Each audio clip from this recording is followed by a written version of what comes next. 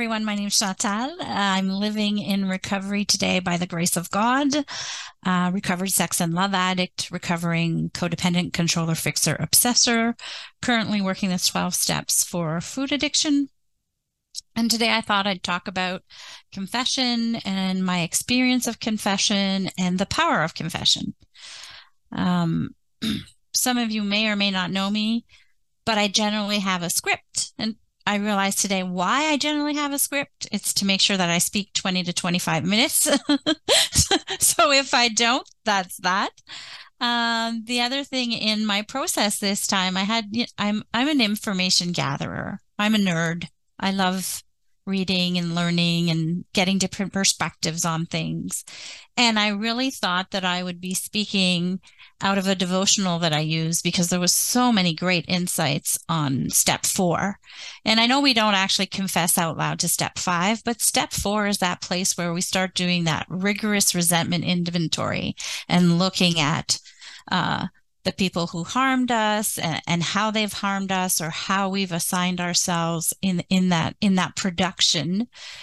And it's only recently that I came to the realization of the value of the second part of that worksheet. So I don't want to give it all away right yet, but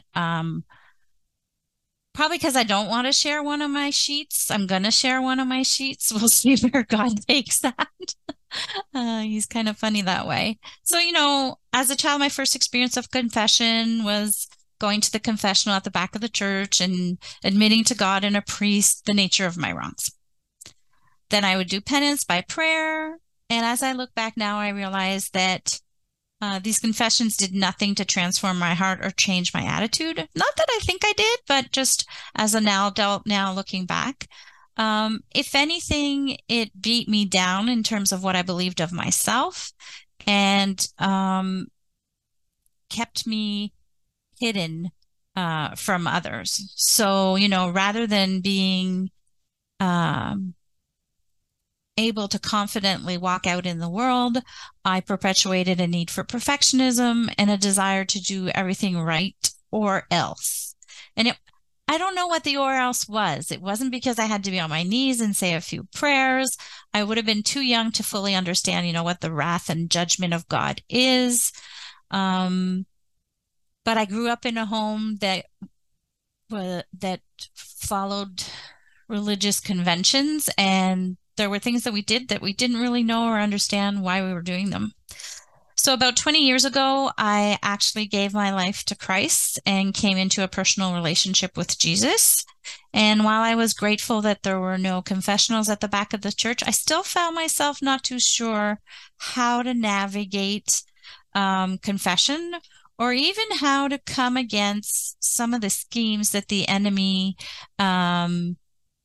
would use to deceive me or to give me a false assurance. The enemy often speaks through our mind. We know that from the Garden of Eden. That's the first battle that Adam and Eve had. It was a battle of the mind. And it's so easy when no one else around you is there to exemplify what it looks like to walk with Christ. So I really got caught up in my head. And it wasn't until I got connected in the church that I really recognized the importance of reading the word and confessing it out loud. I've noticed there's actually power in confessing it out loud. It's like I'm putting Satan on notice, letting him know that God counts me as righteous no matter what I've done, and that I'm not going to continue to believe these lies. It has been a struggle. I mean, every day is different. There are different relationships. There are things in my past that are so well cemented that it's going to take more than, one go round. But another revelation that I had early on about confession came from Joyce Myers. She said, "Do you know that you believe more of what you say about yourself than anybody else does?" So generally what I say about myself, either in my head or even out loud, is negative. And my people, people here recognize that that's not true. Yet I still get deceived by it. And I think that's one of the biggest tactics of the enemy is to keep me deceived. So when I learned of this, I realized that I had to stop ruminating. I had to change the tapes in my head that kept saying, I'm not good enough. I don't matter. I can't get it right. I am a mistake. And really had to get my voice aligned with God's word. There are many places in God's word that tells us, if we believe in Jesus and confess that he is our savior, God will see us as righteous, sorry. And even in our Life Lab workbook, there are 2 pages of scriptures in session 10 that tell us of our identity in God. So God doesn't change. He sees us. He knows us. We can't hide from him, although I often believe that I can. And in as much as he's the same yesterday, today, and tomorrow and forever, to him, we're the same yesterday, tomorrow, and forever because of Jesus. And it was really important for me to remember that. Some of the other things that I've done to help release the power of confession is self-examination. And for me, self-examination could be ritualistic. I would pray Psalm 139, 23 to 24. Search me, God, know my heart, test me and know my anxious thoughts. See if there is any offensive way in me and lead me in the way everlasting. But I didn't really take it to heart because I was always longing for something that was easy, for something that was comfortable. And the big book makes reference to that ease and comfort. And sometimes my search for that ease and comfort keeps me in denial. I believe things like I should be better, I should be smarter, I should be wiser, I should be loved, I should be humble, I should be kind, and the list goes on. The good thing is I know that as long as I'm breathing, God's not done with me yet. So that gives me a new hope every day to look more closely at the things in my life that are sort of blocking my connection to God. So despite my commitment and willingness to turn my life, every area of my life, over to God in step 3, I've continued to struggle when it comes to starting a step 4. And fortunately for me, I have, in my most recent start of step 4, I felt I have no people left to work with, so I'm going to look at self-defeating beliefs. So I went down that road, and then in my head, I was analyzing, is this a self-defeating belief? Whatever it was I was thinking. I can't remember exactly what I was thinking. But the important comes when I was speaking it out loud to a step guide, who then indicated, you might want to go back and see if you're in denial. And I was like, how could it be? Like, I'm on step 4 and I'm reading step 10 and 11 every day. And I'm, making sure that God is actually the director. And so, yeah, I guess what I realized in that process was that I've made self-improvement my God. I've spent years on the self-help tour bus, but I still couldn't recognize what denial looked like. So this is what denial looked like as recently as last week. Minimizing. It's not that serious. Blaming. This was big. I blame my food addiction on my hormones, on my mood, on my stress, on food manufacturers, on family members who bring it into the house because they don't understand my needs, or I'll rationalize. I'll justify by saying it will help decrease my stress level. It's what I use as a reward when a job is done. I can't say no to the one who made it. I'll even intellectualize. I can control it as long as I don't get started or eat trigger foods. Let's not get started with distraction, because it's in my home anyway, it's easy to divert and distract to another person, because that other person has a lot of the same compulsions and obsessions I do. And it's futile, but I do need to check my resentment, because their choice is not my choice. And I, as a codependent, cannot influence their journey, even though I used to like to. So basically, at the end of this denial, what I really want to get at is that selfishness and self-centeredness is the root of all my troubles. That's what page 62 tells us in the big book. And I know this because my ego's convinced me that all these things that I mentioned in denial were true, that I didn't need to look at people and the challenging relationships I was in. But if I go back to the basic component of step 4, it's to look at people. First time I did a step 4 inventory was in 2014. It took me 4 weeks just to write names in the first column. Names, like names of people. Very straightforward, whom I had resentments against. And another 2 weeks to get down with the causes. And then I'd always get stuck. But slowly, the journey between step 5 and beyond was, although intense, I did get through by the grace of God. So most recently, and for my first big book awakening, step 4, I came to it with much fear and resistance, defeat even, disappointment and discouragement. And looking back now, I think partly it's because I know that I'm prey to misery and depression, and the enemy, it can get a foothold in there if I'm not cautious. Turns out, though, that after prayer and consideration, I decided to walk away for a season because an opportunity to deal with grief and loss presented itself. This experience, although not really related to the 12th step, catapulted my recovery as I openly confessed my feelings, attitudes, and behaviors around the loss of loved ones, and the pain, grief, loss, and division that sex and love addiction, codependency, brokenness, and selfishness had brought into my marriage. This is a second marriage for me, and as I just alluded to, some of the compulsions and mental obsessions and addictions are similar, which has made it very challenging at times, depending on where either one of us is in our recovery. But this past winter, we had an opportunity to share, to do a shared testimony, kind of like a he said, she said, on our experience and on our relationship.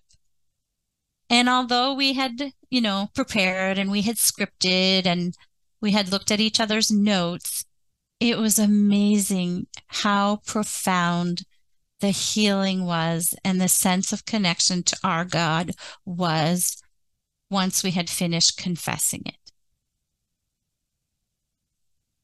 It's nothing short of a miracle. When I get restless, irritable, and discontent, my husband is the first punching bag, unfortunately, and for lack of a better word. And it wasn't until BBA when I started practicing step 10, even though I was only in step 1, we were encouraged to read page 83 to 88 and practice step 10. And after 6 months, finally, there was no criticism. There was no judgment towards him. There was no resentment. It was like God had just lifted that spirit off of me, and we can see each other in a way that we can help each other and we can direct each other back to God, and we can have open communications. And it's just a gift that I'm learning to treasure more and more. And I don't know for sure if this would be if we hadn't confessed our story out loud in the spring, but I choose to believe that God provided us with that kind of miracle, and it's what actually strengthens us today. So again, still stalling on step 4, and having spoken to my step guide, I indicated that I would work through the sheets, and I managed to work through 10 sheets up to the point of the realization. And then I finally sat down with God and I said, okay, God, I need to see the truth about myself. I need to set aside what I believe. I need to see and know if there's any harm I caused in another person. And I might not be quick, but could you please walk it with me as I do that? And he did. He also even provided a breakthrough of sorts. And once I realized that I was selfish and self-centered, he healed me from a vow that I made when I was a little girl. You see, all my life I lived in an illusion that I was unselfish, helpful, and giving. I took this on because a family member told me I was a selfish little girl and no one likes selfish little girls. On that basis, I set out to prove myself to be everything but selfish. Such an entanglement of vows left me discouraged, but determined to be the best, to know it all, to be right, and to be worthy of love. And that showed up in my life as perfectionism, performance, approval seeking through achievements, and people pleasing. Thankfully, the Big Book Awakening approach encourages us to consider a new way of life, and it guides us through this process.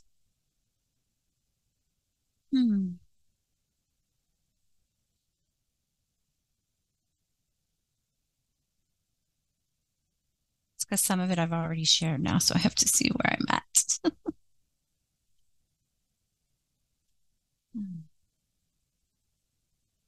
I see.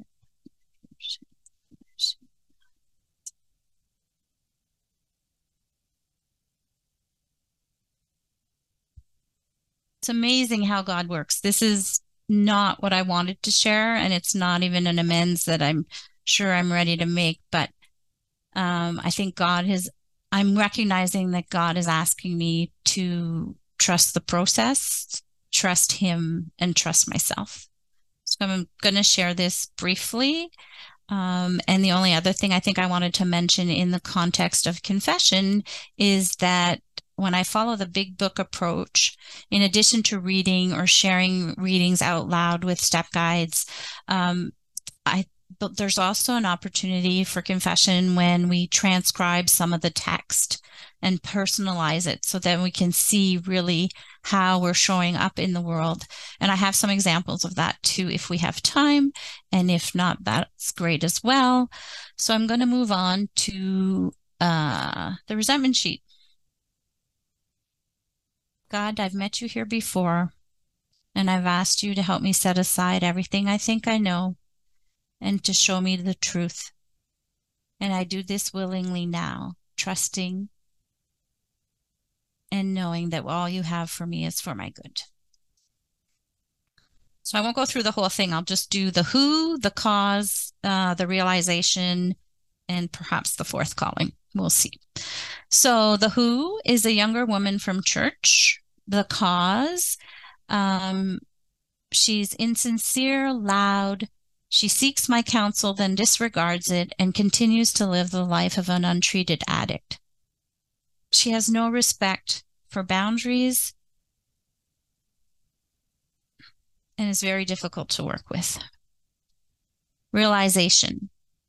I have been closed-minded to her insights, other relationships, and realize that I believe she can't help me. I don't need her because I got this. I know this. I am right. The depth of this realization is that, to some extent, she is just like me, and I can't bear to see or experience that reflection.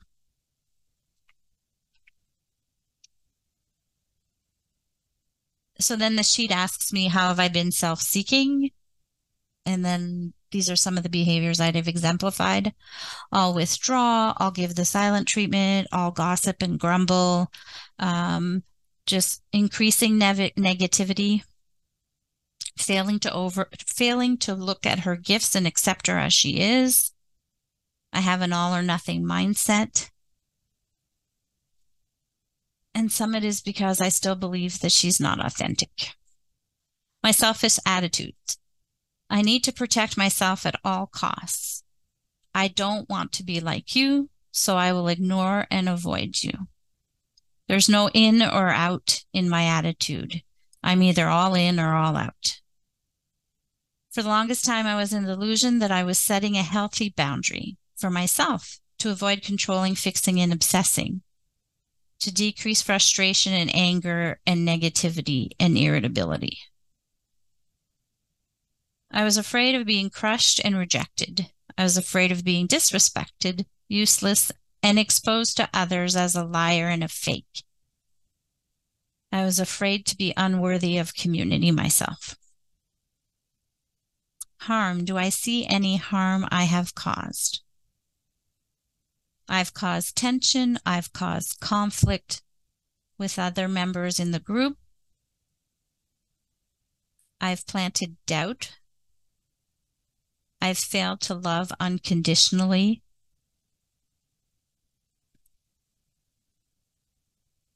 And through gossiping, I've been open to negativity and lies without defense.